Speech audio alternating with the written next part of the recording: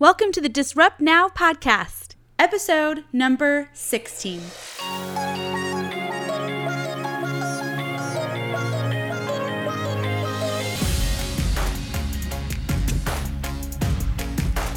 The Disrupt Now podcast, created by Natalie Viglione, entrepreneur and founder of Team Goo.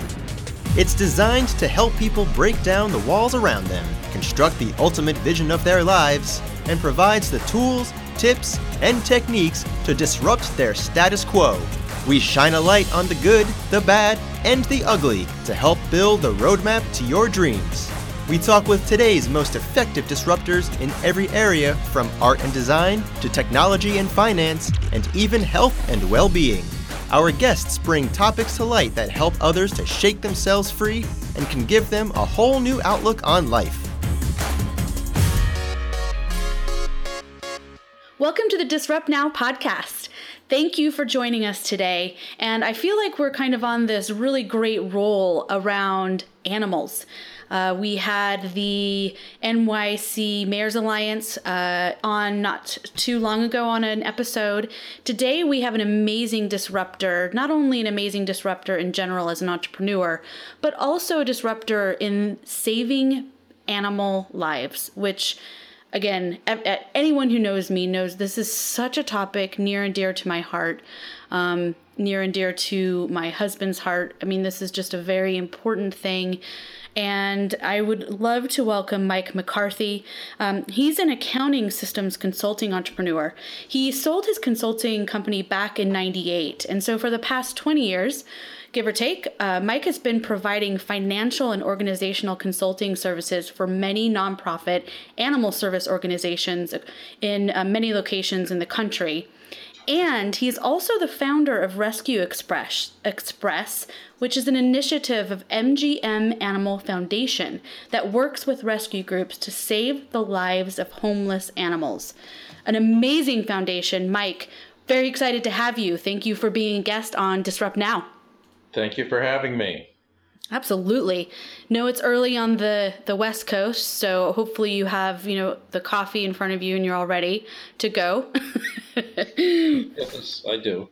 Oh, good. Perfect. We're already jazzed up on the East Coast, so, I have many gallons of coffee already in the system, so we're good there.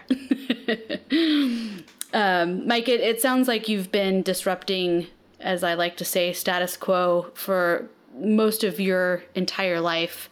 And I think, some of the big things that I've heard from our listeners in our Disrupt Now community is really understanding the perspective that a person has on their lives when they start. And, we were going to break down your journey as an entrepreneur, but talking about more, okay, you're going along, maybe you had some, positions in specific companies, and then you said, I'm starting my own thing.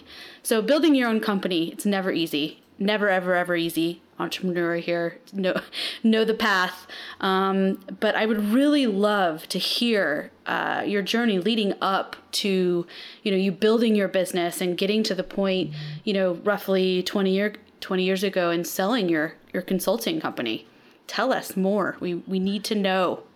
We need to know. Okay. Well, at some point while I was working for a company that wrote financial accounting systems software, I think I was there 8 years in total, but it gets to a certain point where you don't really, you move up in the organization, and then at some point you don't really want your boss's job or your boss's boss's job, and so it's time to go out on your own.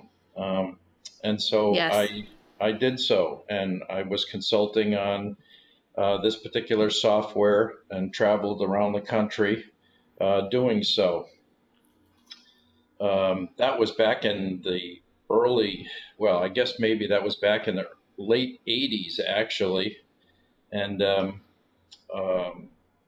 at some point along the way, we converted our expertise to the Unix-based products, which are the same functionality, but instead of running on a $5 million IBM mainframe, they're running on a $50,000 Unix box.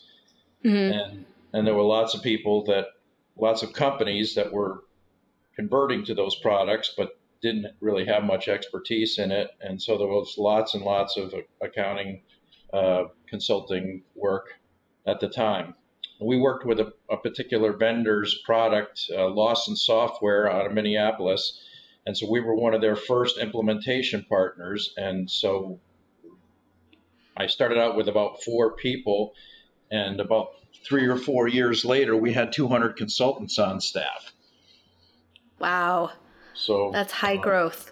Yeah. So it's not Google growth, but it was big growth for me. So absolutely. At some point along the way, I saw another entrepreneur like myself sell his consulting company, and so I decided, well, he could do it, I could do it, and about 9 months later, I sold the company as I was working with a business broker. We had like 4 good offers for the company. So that process took place, and then I worked for another year with him, and then after that I was, trying to figure out what is next for me. Right. Often people feel like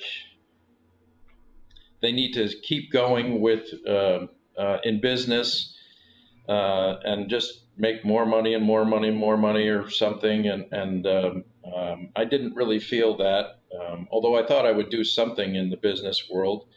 But I did get involved. I was on the board of the Austin Humane Society for a year, and found that it was okay, but boards are slow and aren't really that particularly productive. As an individual, you don't feel very productive on a board. So I started looking for talented people that were looking to do something and were missing some components. So Ellen Jefferson, which was one of the folks I met, she wanted to start doing a low-cost spay-neuter service, and so she was looking for a school bus to do it in, and so I decided that I would provide them the surgical suite vehicle that they ended up using. I was on the board as well, and I provided some other consulting expertise in running the business. But that was a great investment. Ellen went on to ultimately almost single-handedly get Austin to a no-kill city. That is awesome. Yeah, so I've worked with a number of organizations like that where I've found good people that needed some expertise or money or something, and that's helped them, move along. Yeah. So I lived in Oregon about 4 or 5 years ago, and decided that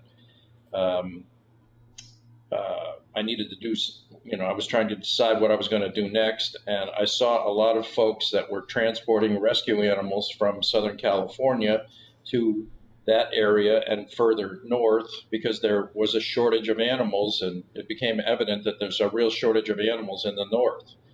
And so they were doing it in various ways. There were often, very passionate people trying to do good things, and more is always better. So they're packing more and more animals in a van or a car or a truck or something. And often the animals, some of them didn't make it, or they made it in very, terrible condition. Yeah. And so I said, well, I can do this, or I think I can do this in a better way because of my entrepreneurial expertise, my business expertise, and my love for the animals. So we did a lot of research on vehicles to use. We chose the school buses, which were very plentiful and fairly economical to buy, and we bought a number of these. Well, we bought one initially, and we also created an online reservation system for our partners, and used that to get to fill up the bus every week when we drove down. So we started going down to Southern California and working with the rescue groups down there, and they would put animals on the bus, and then we would bring them to rescue groups in the north. So the concept of that we just do transport, and don't we don't go into the shelters and get the animals and stuff. We just go down and do transport. So we come down with a sterilized van or bus with 100 carriers in it and pick up the animals from different shelters and different rescue partners, and then deliver them to the rescue partners in the north. Right. And that's an amazing process too. I wasn't really aware of the fact that this kind of transportation service has been going on for quite a long time. And you had mentioned that, in the write-up, and I was kind of shocked because I think it's something that, from an operational perspective, animal lovers like me, we don't necessarily know those kinds of things that are going on, quote unquote, behind the scenes. But it's a tremendous effort. I mean, let's break down Rescue Express a little bit, because I, clearly love the ethos. I love the relocation as an alternative to euthanization. As I mentioned, animal lover my whole life. I had sheeps as pets when I was little. I mean, I've run the gamut on pets, but, I do kind of feel like this transport service and your evolution from entrepreneur consultant into, running this kind of foundation is amazing. And I feel like this kind of quote unquote secret operation of people doing really great things, the transportation services, which means so much for these animals' lives, because that's typically what we've seen, right? Is shelters get totally overwhelmed. There's no place to disperse them. And, that's where the euthanization starts happening, and especially in the kill shelters, and, those kinds of operations that just can't, take it further. That's where a foundation like yours really comes into play. So tell us more about it. I mean, from a, bigger picture perspective, these buses and the operations and what it really takes to make this happen. Well, when we started with the buses, and we brought it out to the general public, a lot of people would say, well, why, what are you doing? Why are you transporting? Where are you transporting these animals to? They don't really understand any of the concepts. And right. The biggest thing is that there is a real shortage of animals in the north, and the farther north you go, the greater the shortage. All these folks, for whatever reasons, and there's many reasons, the weather and a lot of things, but up north, everybody's spaying and neutering their pets, and so when it comes time to try to find a pet, they're not all that available. And I don't think people really realize that that's the case, that there is a shortage in the north. Right. Yeah, no, I don't think so at all. Yeah. So we're pulling animals mostly from Southern California, the Central Valley, and the greater LA areas. And now we're going to be pulling closer down to San Diego as well. But in the last 2.5 years, we've transported about 12,000 animals. Wow. Yeah. That's awesome. So what is the little journey of a pet? How does it really work? You obviously the networking is with the shelters, and, they're overloaded potentially, or, just again, like you said, dispersing, right? What is that journey for the little guys look like? So what happens is that there's animals in all of these shelters and all these different places, and there's always a network of rescue people who are passionate about trying to save some of these animals in these different areas, and so they're always looking to pull animals and try to find homes for them. So they're pulling animals to do adoptions or whatever. But what we're doing is allowing them to be able to pull these animals out of the shelters, make a reservation on the bus for some of these shelters that we work with, like Bakersfield, will put 40 animals on the bus in any given stop. So the way it works is that the rescue groups down there have to have a place to in the north that are agreeing to take the animals, and all these rescue groups do have partnerships with the folks in the north. So the process is they come out of the shelters, they're quarantined for 10 days or so, and then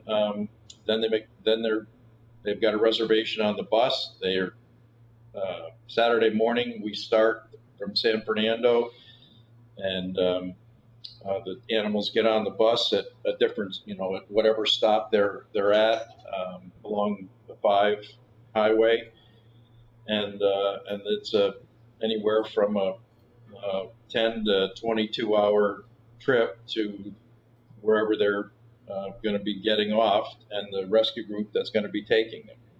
And that could be in Seattle, or a lot of our animals are getting off at our last stop, which is in Burlington, Washington.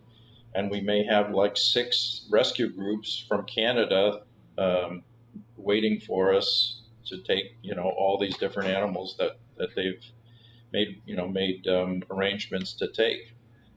Right. Wow. I mean, that is a massive operation.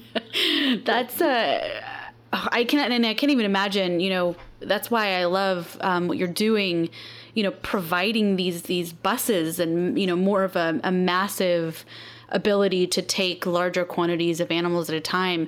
Because I can imagine, if it had been happening before and individual shelters and other rescue groups were actually doing it themselves, just getting in their car, putting animals in there and doing it. That is a long haul, a lot of work, and it's so much time, and it just shows how much love and passion really does go into this kind of transportation service. Yes, we work with a lot of really great folks that the rescue groups are really passionate people doing great things. And we've, as I said, we've tried to really focus on doing really high quality transport. We do it every week.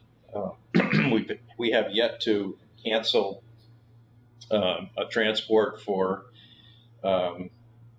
we've canceled one, I think, over the 2.5 years for weather. But other than that, we're there every weekend, every Saturday morning, and San Fernando is our first stop, and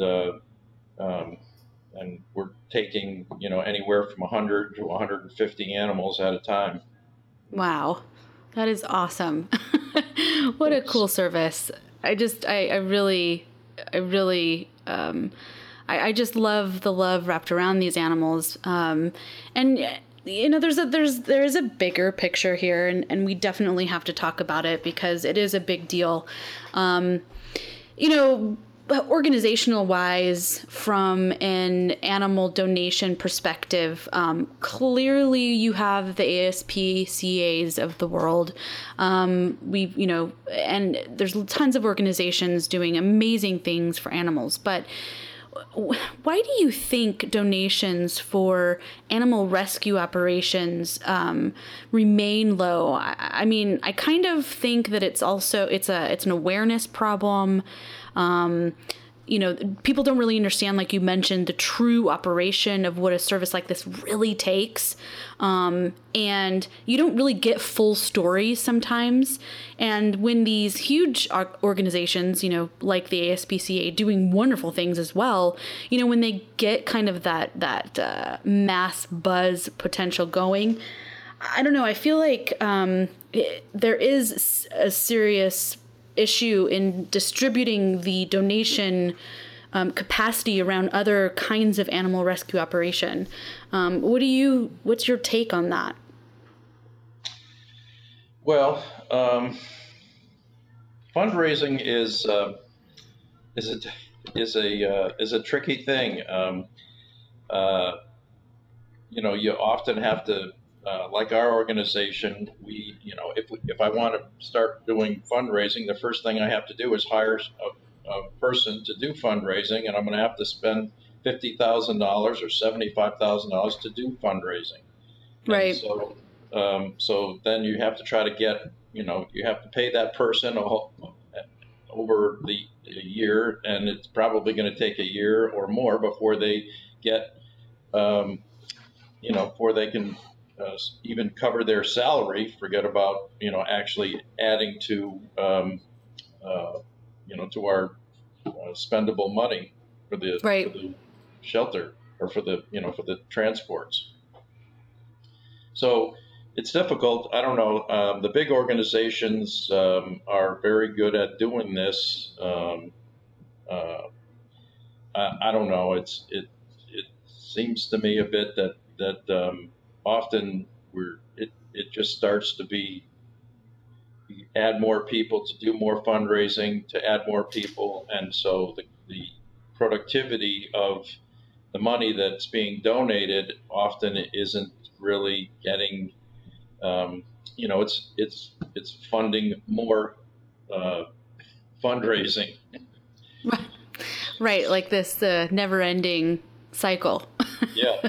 Yeah. So I mean, my perspective is always, if you want to donate money to an organization, find a local person or a small local group that's doing adoptions or something in your area, and that is the most efficient, and you get the best value for the dollar that you're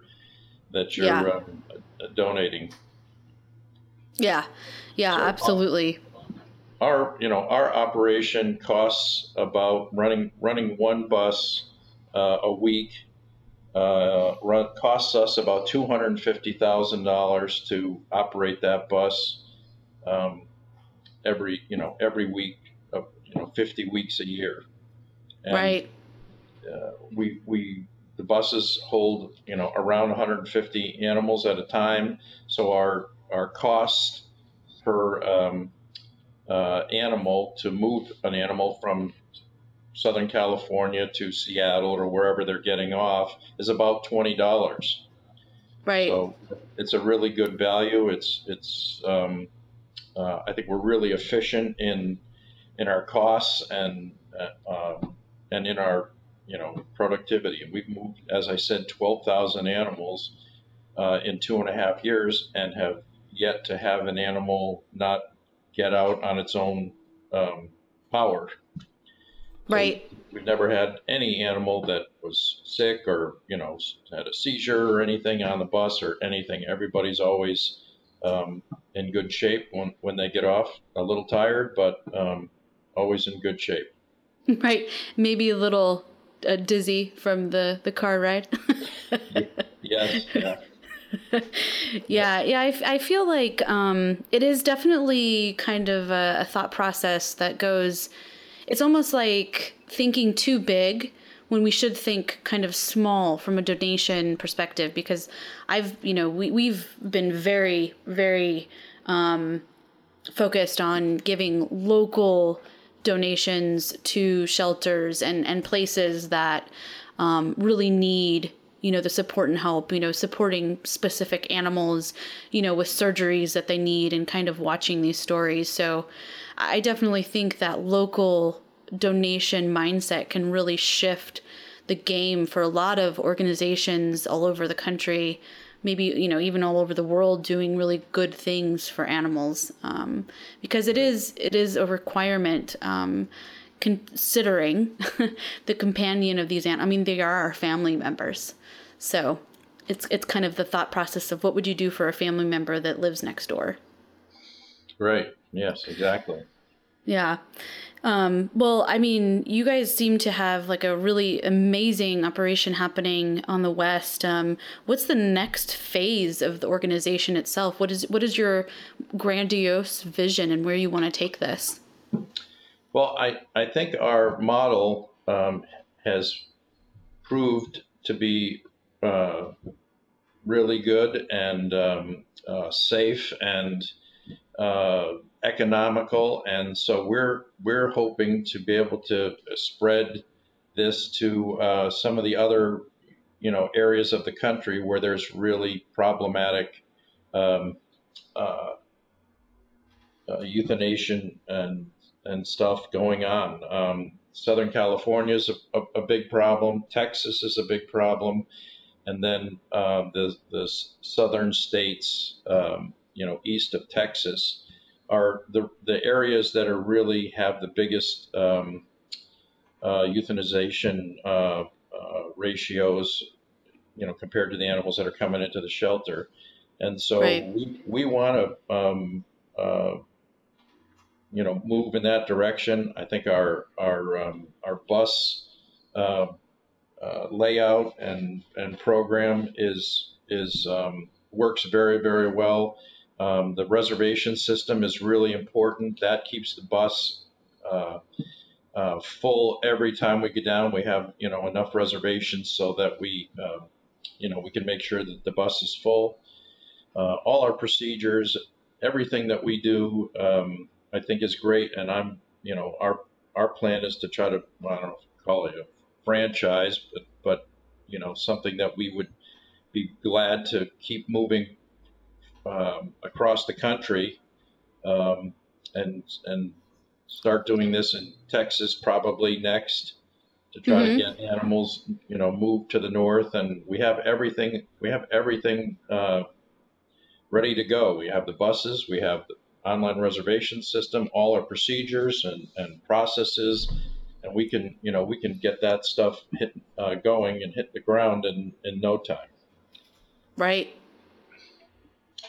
So we're working with some of the bigger groups to help us fund that, and see where that goes.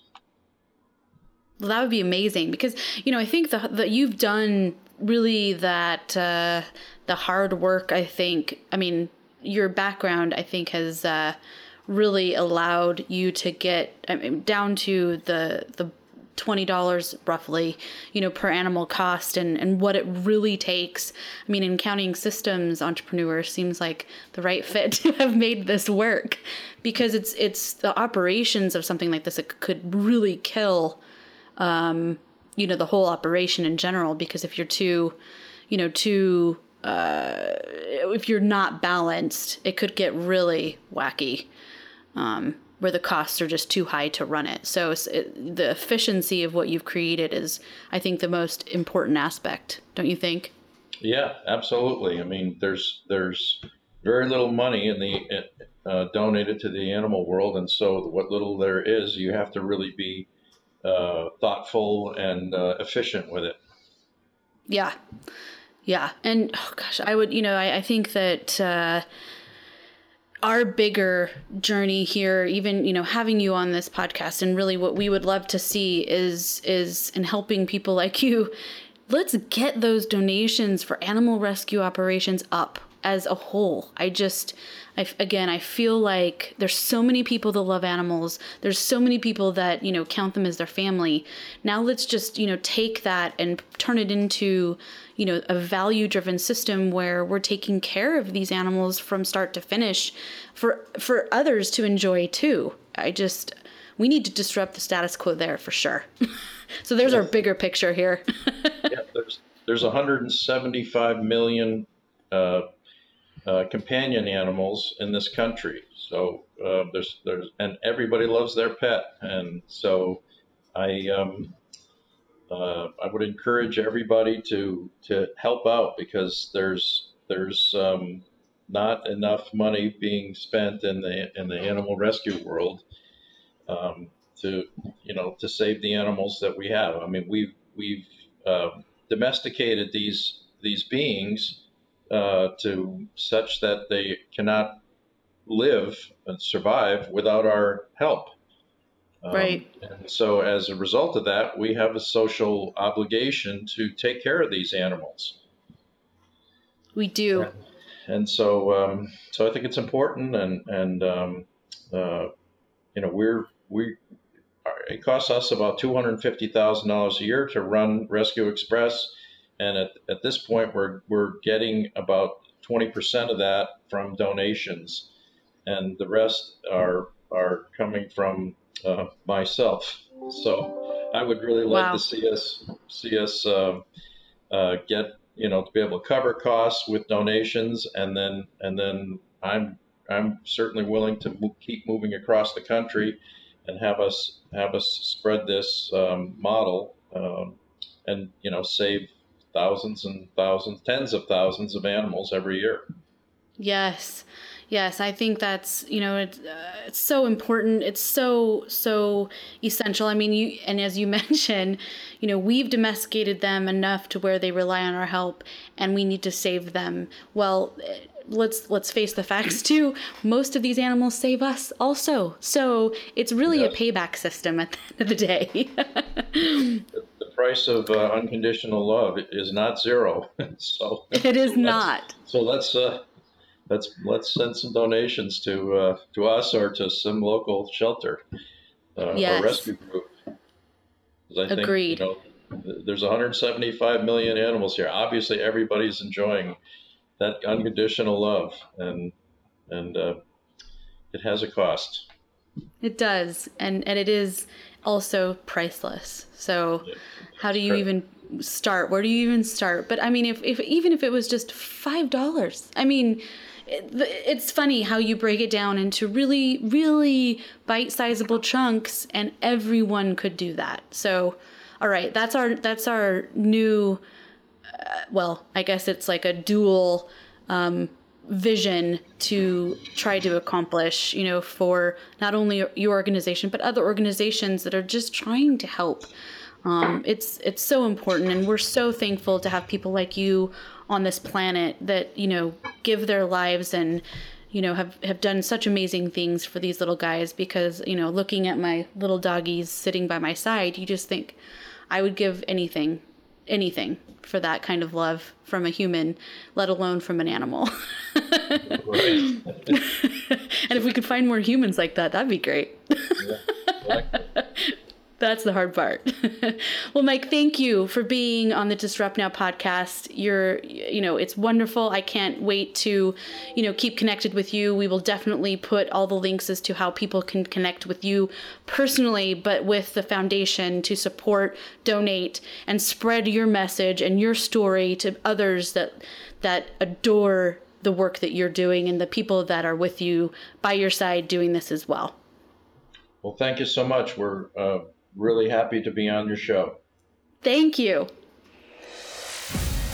Thank you so much for being a guest, and thank you to the Disrupt Now podcast community.